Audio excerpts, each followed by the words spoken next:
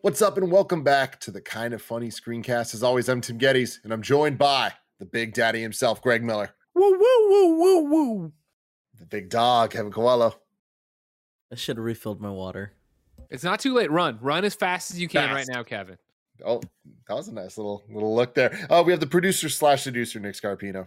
Great afternoon to you, Tim Geddes. Great afternoon to you as well. Of course, that's the only thing we have here at Kind of Funny, because this is the show, Kind of Funny Screencast, where each and every week we get together to talk about the latest in TV, movies, and trailers. You can get it on youtube.com/kindoffunny or roosterteeth.com.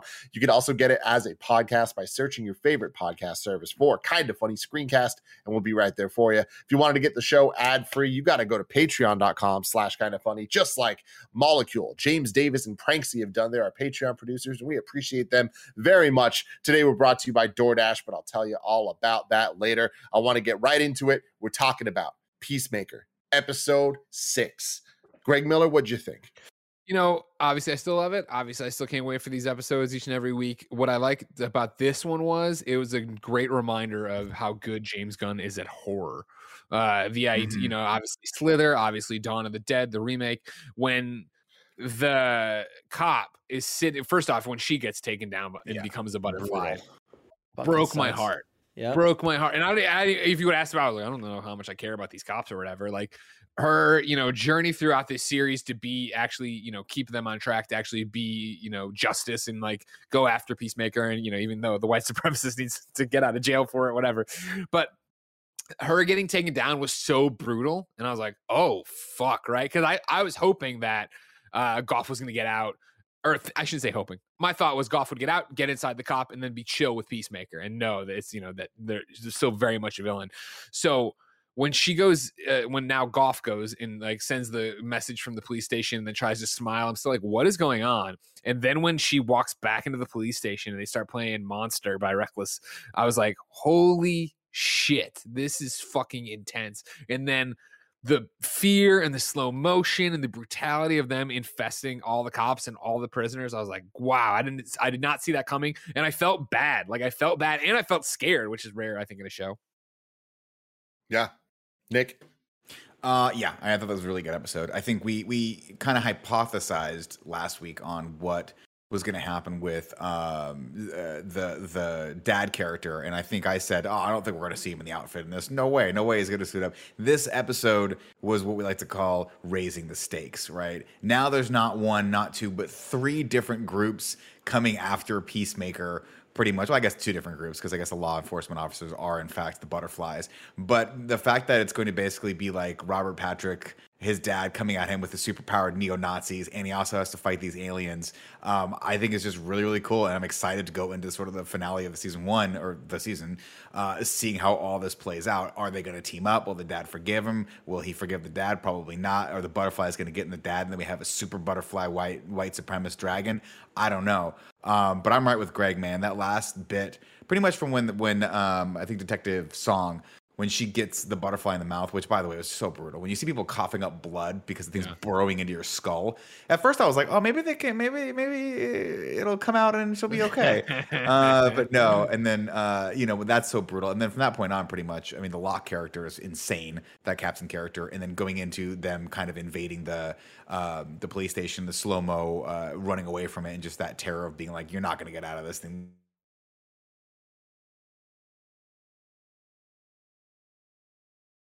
Oh, froze. All right, give me 2 seconds. Let me figure this out. Why it froze. Can anyone else hear me? I'm going to drop the call and come back in.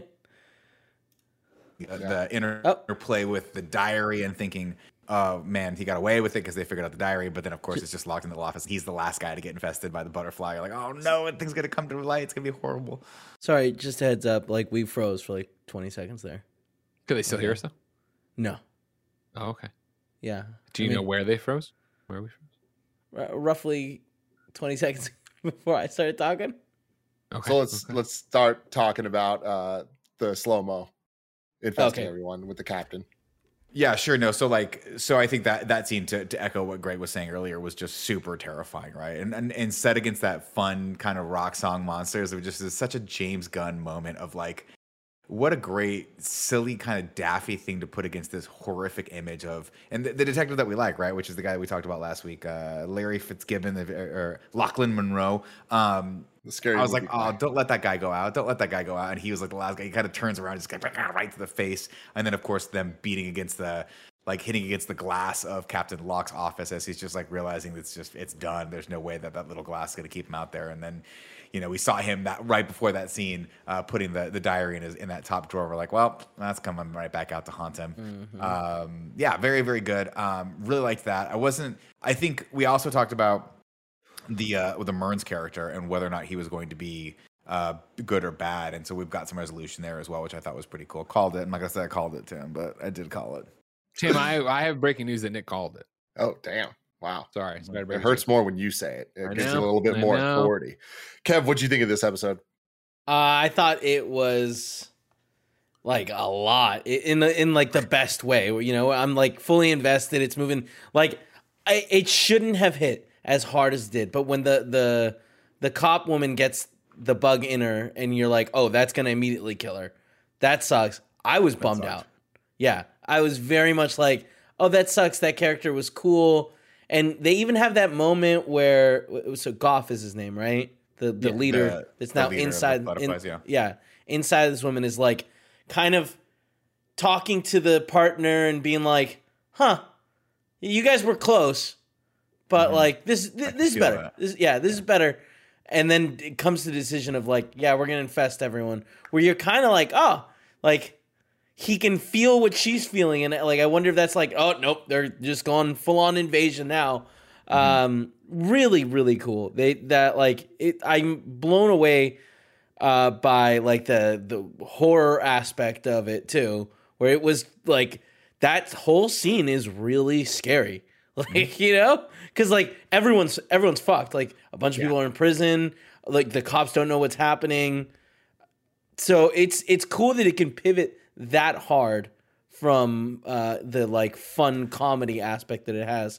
And also it's interesting to see like, oh, this does remind me a lot of Slither and and even Starro, like the way that like they attach their face and stuff like that. Sure. It's like James has definitely like a certain alien invasion that he likes to go for, and it's cool that formula. But it's cool to see it come out and be utilized in a way that like fits the story perfectly. And it's like, I can't wait for more again.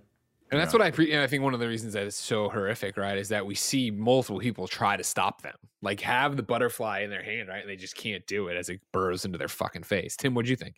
I really enjoyed it. I think this is one of my less favorite episodes of the season, but I still think it's just a testament to the quality of James Gunn's work these days. Like I think that this show is probably going to go down as the most James Gunn thing he's ever done, which is saying a lot because of how ridiculous so many of his projects have been. But I think that this kind of allows him to shine in all the different ways that he does. So whether it's the horror, the comedy, the character, the music, all that stuff, I think he has more time to have set up and pay off for all those different elements so that when the butterflies are attacking everyone or not even attacking, like taking over everyone at the end of this episode, whether the cops or prisoners or whatever, that was built up to mean more than just an alien invasion. It was like, these are characters we know, good and bad, getting taken over in very violent ways, backed up with fun music that does add some levity, but also kind of makes it creepier in a way too. Like way creepier. It's just like it's a lot of earned moments, and I think that the show continues to kind of build a foundation off of that, which is a major compliment. I think that the two cop characters are my least favorite characters in the show. So when they started focusing on them more in this episode, I was a little like, I don't know if I needed. I liked them kind of as just like a joke here, pepper in some comedy. Like focusing more on them wasn't necessarily what I was interested in, but the route they took it, I did end up enjoying, because taking them over, making them part of the threat, I think raises the stakes, like Nick was saying, in a way that keeps it interesting. But I just love that this show continues to keep us invested in the story, and the fact that we are second guessing characters' motivations and where the plot's going to go and who the villains even necessarily are going to be. Like, that is something I didn't expect going into Peacemaker. And I think that they they really do have something special when we start episode 6 of this show and Harcourt is revealed that she knows that Murn's a butterfly. We didn't see that coming. We didn't even talk about that option last week, but it's believable and it doesn't feel like reveal for reveal's sake. It kind of just feels like there's this living world. And to that point, the living world thing, one of my favorite things of the show, and I know Greg and I have been talking about a lot the last couple of weeks, is how it fits in the DCEU so well. And the jokes and making things canon and all of that. I think this episode really cemented that with the little kids elementary school scene. Like they used that very well to not only like kind of mature John Cena to an extent and like show that he is growing as a character and wanting to kind of shed some of the bad, killing stuff, but then also having these kids be legitimate fans of Wonder Woman and Flash. And there's this world they even mentioned like, oh, we should move back to Gotham. Like all of it is like not just a reminder that they're in that world. It feels believable that they're in that world. And that world is so different than what this world seems to be, but I think that they flawlessly kind of execute that. Greg Miller from Kind of Funny. And I think that's, one of the things I know how much I talk and how much I laud this show, but again, to pat it on the back is that in content before, whether we're talking about Harley Quinn or Shazam or whatever, for me personally, and what I want out of these shows, when they drop a reference to extended or Gotham in general, when they drop it to Batman, to Superman, to whatever, those always hit wrong for me in those other ones, because I'd rather see that story. I'd rather see, than Billy Bastion or Batson. I'd rather see them, what's going on with Batman and Superman, where we are and that kind of thing. This is the one where this show is so good and I'm so all in on it that when they drop the let's just go back to Gotham thing, I don't immediately go, oh, what's happening with Gotham? You know what I mean? Right. I am just like, oh, that's cool. Yeah, they're from Gotham. You know what I mean? Yeah. It's and the same thing of like, though, even the way they set up the entire thing of him being in the show and tell or whatever, right? Gender swapped Alfred E. Newman. yeah. I thought the same thing. He's an unbearable D-bag. like again, I wasn't like, oh man, I can't wait for Flashpoint, or I wish I was getting that right now. Yada yada yada. I was like, this is perfect. I know where I am, and I like that this is all existing at once. Do you think we ever go back to the plot line where the kid's like, you might be my real dad? No, it was great. But that's the thing is, I love that those jokes can be so peppered in where though. it's like, there's the DC references and all that stuff that's fun, but it's not just, you're referencing something. It's like there's that layer of comedy to it and the layer of growing Peacemaker as a character. But even just like the delivery, again, John Cena, I cannot applaud him enough for his efforts and talent. Like how he can look at a kid and be like, yeah, kid with the sad eyes, to answer a question. Like his delivery of that is so funny. But then to end the episode once again with an unnecessary music scene, but this time up in the ante where we're just going to let him fucking play piano. How long? Yeah. A very long time. I was waiting for John Cena to play it.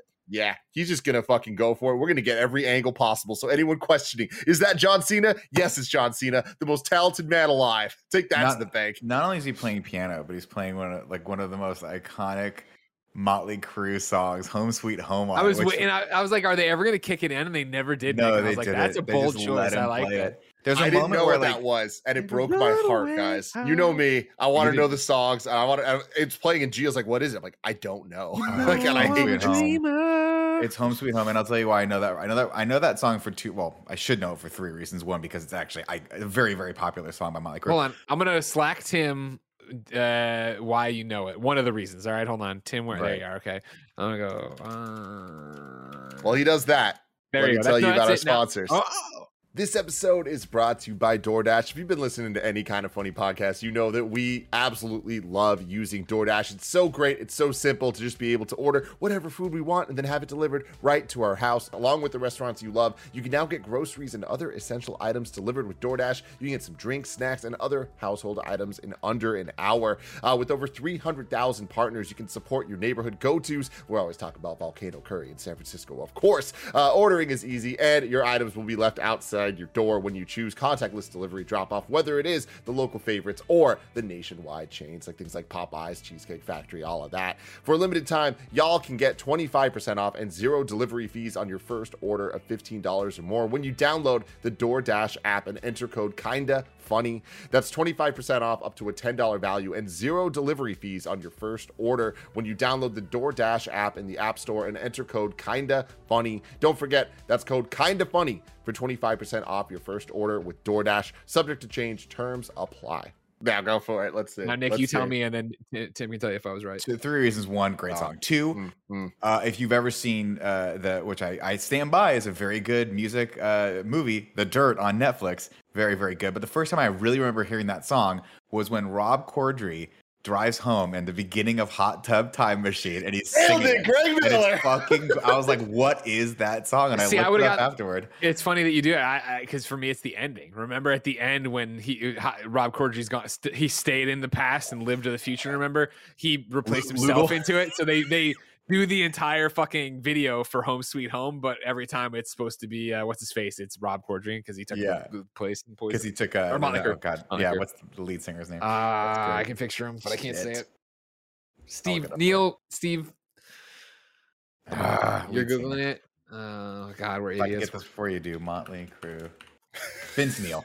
That's Vince Neil. There it is. Vince Neil. You got the Neil part right. You know I'm a I dreamer. continue to love Vigilante in this show. I feel like he is a sense of comic relief in a comedy show, but for some reason that still works for me. Like, I love how dumb of a character he can be, even next to really stupid characters. But I feel like James Gunn does a good job of always having him go one step too far, where it's like, okay, he doesn't need to be on screen anymore, but then does one extra step that makes it And you're all like, worth I'm it. okay with it. Yeah. But like his ringtone playing and his Barbie girl, like that shouldn't be funny, but it is funny. And that totally earned that entire scene to me. And I loved the back and forth, the stupid ass back and forth of the tap once for yes, tap 2 for no. All the buildup, all the jokes that what's your favorite color? Like it just had me. You got Man. Like, aliens in our chest, like in the movie Aliens. the show. How else am I going to experience birth? It's funny because watching this show, we're doing in review with 21 Jump Street, and then I just started watching that team's after party on Apple TV Plus, and all 3 of those projects, like when you play a video game and you kind of get in that flow state where you're just like you're in the zone, your mind's not even really thinking about it. I feel like these projects kind of do that for me for just laughing. Like they kind of get me in such a good place to like want to laugh, be ready for the jokes, and they're just like letting them wash all over me. That's a great point. No, it's the same way where I do think I get not lulled into it, but the entire thing is just so enjoyable, right? And like even to the point of like again the show and tell, but like why is he here? And then I was like, oh, the janitor guy from Right. the hospital. That was I like- always love in the intro when he pops up at the very end, right? Like just going by. It with was his like mop you or said whatever. at the hospital that whenever I needed you for the rest of my life, you would be there. I was like, I I didn't say that. I don't think I said that. Yeah. But yeah, yeah. Vigilante has a bunch of great moments in this one, as always, right? Where I think of when they're up in the trees and he pulls out his little knife. He's like, "No, you can't kill the cop," and he gets all sad and puts it away. And then when he starts stabbing cops, he's like, "Ah, well, he'll be fine. It was just a collarbone." It's or like whatever." at worst, he's paralyzed. Yeah. And then well, like when last week- he passes him his phone. He's like, "Why is Taylor Swift's sexy butt? Oh, that's why I wanted to see photos of her sexy butt." So on the nose. But I loved how last week we were talking about the journal diary kind of hiding scene and how heartbreaking it was. Because like that's how invested in these characters we are, that like this plot point made us fucking feel something. In this episode, when we see Vigilante tape the Goth to himself, it's like what is he doing? And like this is so stupid that like it's funny because it's so stupid, but I was questioning like what this is gonna go wrong, but how's it gonna go wrong? I didn't expect it to go wrong the way it did. And when you see him kind of fall out the tree, you in your mind you're like, oh no, this is what's going to happen. And when it hits the ground, I had a moment of like, oh no, Goff because is it's like dead. either they killed this little dude that for some reason we like now, or he's out Drew the and peace this sign. is problem. So it's just like I really these motherfuckers, they just got me by the balls, man. I was gonna say the line delivery of like what are you doing? It's like, I'm taping this to my back so both my hands are free. And it's just like, yes, that's exactly what you're doing, Vigilante. You keep That's doing Kevin. it. That's exactly what Kevin would do. He would just run around. But Kevin, I would tape it to my chest. I think. I guess back makes more sense because you got to lift. But I would have fallen on my chest. I would have in the air twisted. I would Like have a in the cat, air like a twisted. cat, Yeah. like a cat. He would have used Like his tail. Tim falling and making sure the Xbox was safe. At one time on a skateboard. Exactly. We all remember that. Xbox. I love all the commentary that continues to happen between these two and how they basically every time they talk have a bit of a therapy session. I love the idea where he's like, "Are you just raging right now because you're feeling like you're not being heard and you're frustrated?" He goes, "You know what? I am." And he goes, "Well, thank you." He goes, "Shut up! I'm still talking." But then I love the additional commentary that he then says back to the group on when she says, "Why would you keep Goth?" And he's like, "Maybe I'm keeping Goth like a dangerous pet because I'm insecure of my masculinity or something like that." So funny, Dude. Shout out to Eagly, by the way. Again, like, she continues to be so fucking great. But like, I want to just rewatch this show and just watch Eagly the entire time because the level of detail on the animation is so like it's what sells it. Because like, there's the shot of them in the car, and at some point, like, the camera's from behind, from outside the car, and Eagly's not the point of the scene. It's just like he just has to be there because he's in the car, and you just see his head in the back seat, just kind of like moving around just a little bit, and it's just like, if you believe that Peacemaker has this fucking eagle as a pet. Well, he's playing with the milk ring or whatever off of a jug. No, the part that got me was when he throws Eagly into the car. Yep. And then goes to get in the seat, and Eagly like won't get out of the way. He's like, get in. He just grabs him and throws him in the back seat. He's like, get out of here. And Eagly's like, he understands what's going on, but he's not 100% perfect. And then when they go out, when it all pops off and they start fighting the cops, he starts eating eyes. He's like, Eagly's hardcore. Yeah. Wait, also, yeah, that scene where they give him like a badass theme song, and he comes in and starts fucking people up in the woods. It's like, hell yeah. Although every time he shows up, I'm getting, the more guns involved, the more scared I am for Eagly. You know? Yeah, Eagly might take one to the dome. Again, I started this whole episode off with talking about the stakes that are being raised. I like that we're headed toward a showdown at this barn, wherever this cow is. It's an interesting. I have faith in James Gunn. I'm always a little bit worried when they have the MacGuffin that can take down these things all in one go. But what I like about this is the added stake that this is the only place on the planet, or the only thing on the planet that makes their food for them. What does that mean for Murns? So if they kill it, does Murns then have to die? Is he sacrificing himself for this? Because he had that one great moment where he talked about he can feel that the guy's still in there, right? The real Murns still, and I know he could have changed, is what he said, but I'll never give him that opportunity. I thought it was a really good scene. I thought that. Well, here's my question about that. I'm with you, but is that what he was saying, or is it that his? I thought we were going to get like a Last of Us kind of thing where it's like, oh my God, it's like a living hell for the person who's been infected. They're still there. It feels like I read that interpretation when Murns is talking that the guy's dead, but he still has all his memories. Like, he still has his memories, and he knows based on that he could change. He's not alive in his head. Yeah, maybe that's right. Yeah. But he knew either way, he great scene, great got thing, the memories that the guy could have changed, and he deprived him of that. I think that's kind of what was happening later with the cop and Goff, because like, right, he was kind of accessing the memories. So I think that the people are dead. Yeah, like that. Yeah. You guys are right. Yeah, I misspoke. But it's that being said, also, I think if they kill the cow, that doesn't necessarily mean everyone's dead. That means that they need to figure out another source. Like, they need to figure out another cow, or like, I don't think it's like a vampire situation where you kill Dracula. No, they won't die. But theoretically, they'll have to leave the planet or something, right? They'll probably have to leave the planet, I assume. Yeah. Although, maybe if this is the only source of food that exists, like, right? Because it would make sense, because they left their planet because their planet was dying. So it could be that there's no other, like, this is the only cow in existence. Maybe. I'm curious to see what it's going to look like. Do you guys think it looks like a butterfly and a cow mixed together?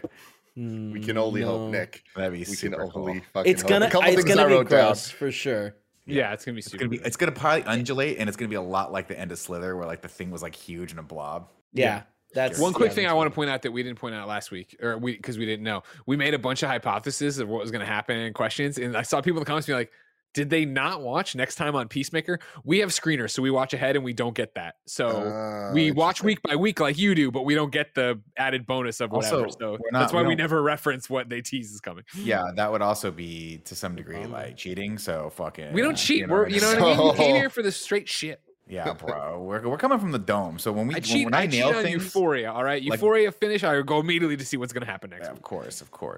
Always stressful every time. Drugs. Turns out it's going to be drugs. A lot of drugs. Lots of drugs. I loved what on the phone call of Vigilante where Byrne, I think, was like, Vigilante's like, oh, who's that? Vigilante? Who's that? Vigilante sounds Italian. I'm American. Couldn't be me. Like, that was great. And then when John Cena knew the password, he's like, dude, I know my own birthday, man. Like, that's so funny. Is so fucking funny. God, that was good. Yeah, the show continues to impress. And there's a lot of shows, even great shows that I've watched before that are 7 to 8 episodes long, where I've always kind of I've had the complaint of like, oh, there's a couple middle episodes in there that really kind of drag or filler. This one is not filler. This is all set up for this conclusion that we're going through. It's a lot of intrigue. The mystery is great, and the one of the things that I really wanted to touch on before we left here was the thing that hit most for me was as they're all walking in slow motion, trying to smile, and that one white supremacist guy with a long hair that's jacked out of his mind comes out. That's the one that got me. I was like, oh wow, like that hit on such a dark level of like, wow, you just took the worst character and made him scarier somehow. In this. And that's great. I mean, that's exactly where we want to be going into the finale of this show. Yeah. Well, we got two episodes left. Two more episodes. Sorry. Yeah, 2 episodes left. So really exciting stuff. Yeah, I'm right there with you, Nick, where like so far, no filler. This has all just been kind of all working together as one thing, which continues to surprise me that it's a 50-minute comedy, but it doesn't feel like that at all because I think it's just a quality story. But let us know in the comments below what you're thinking of this show, what you expect to happen in the final 2 episodes. And remember, Kind of Funny Screencast, we do a whole bunch of other things. We're also doing the Book of Boba Fett. We just put up a trailer reaction to the Halo series and a whole bunch of other cool stuff going up as well. So subscribe, youtube.com/kindoffunny. Until next time, love you all. Goodbye.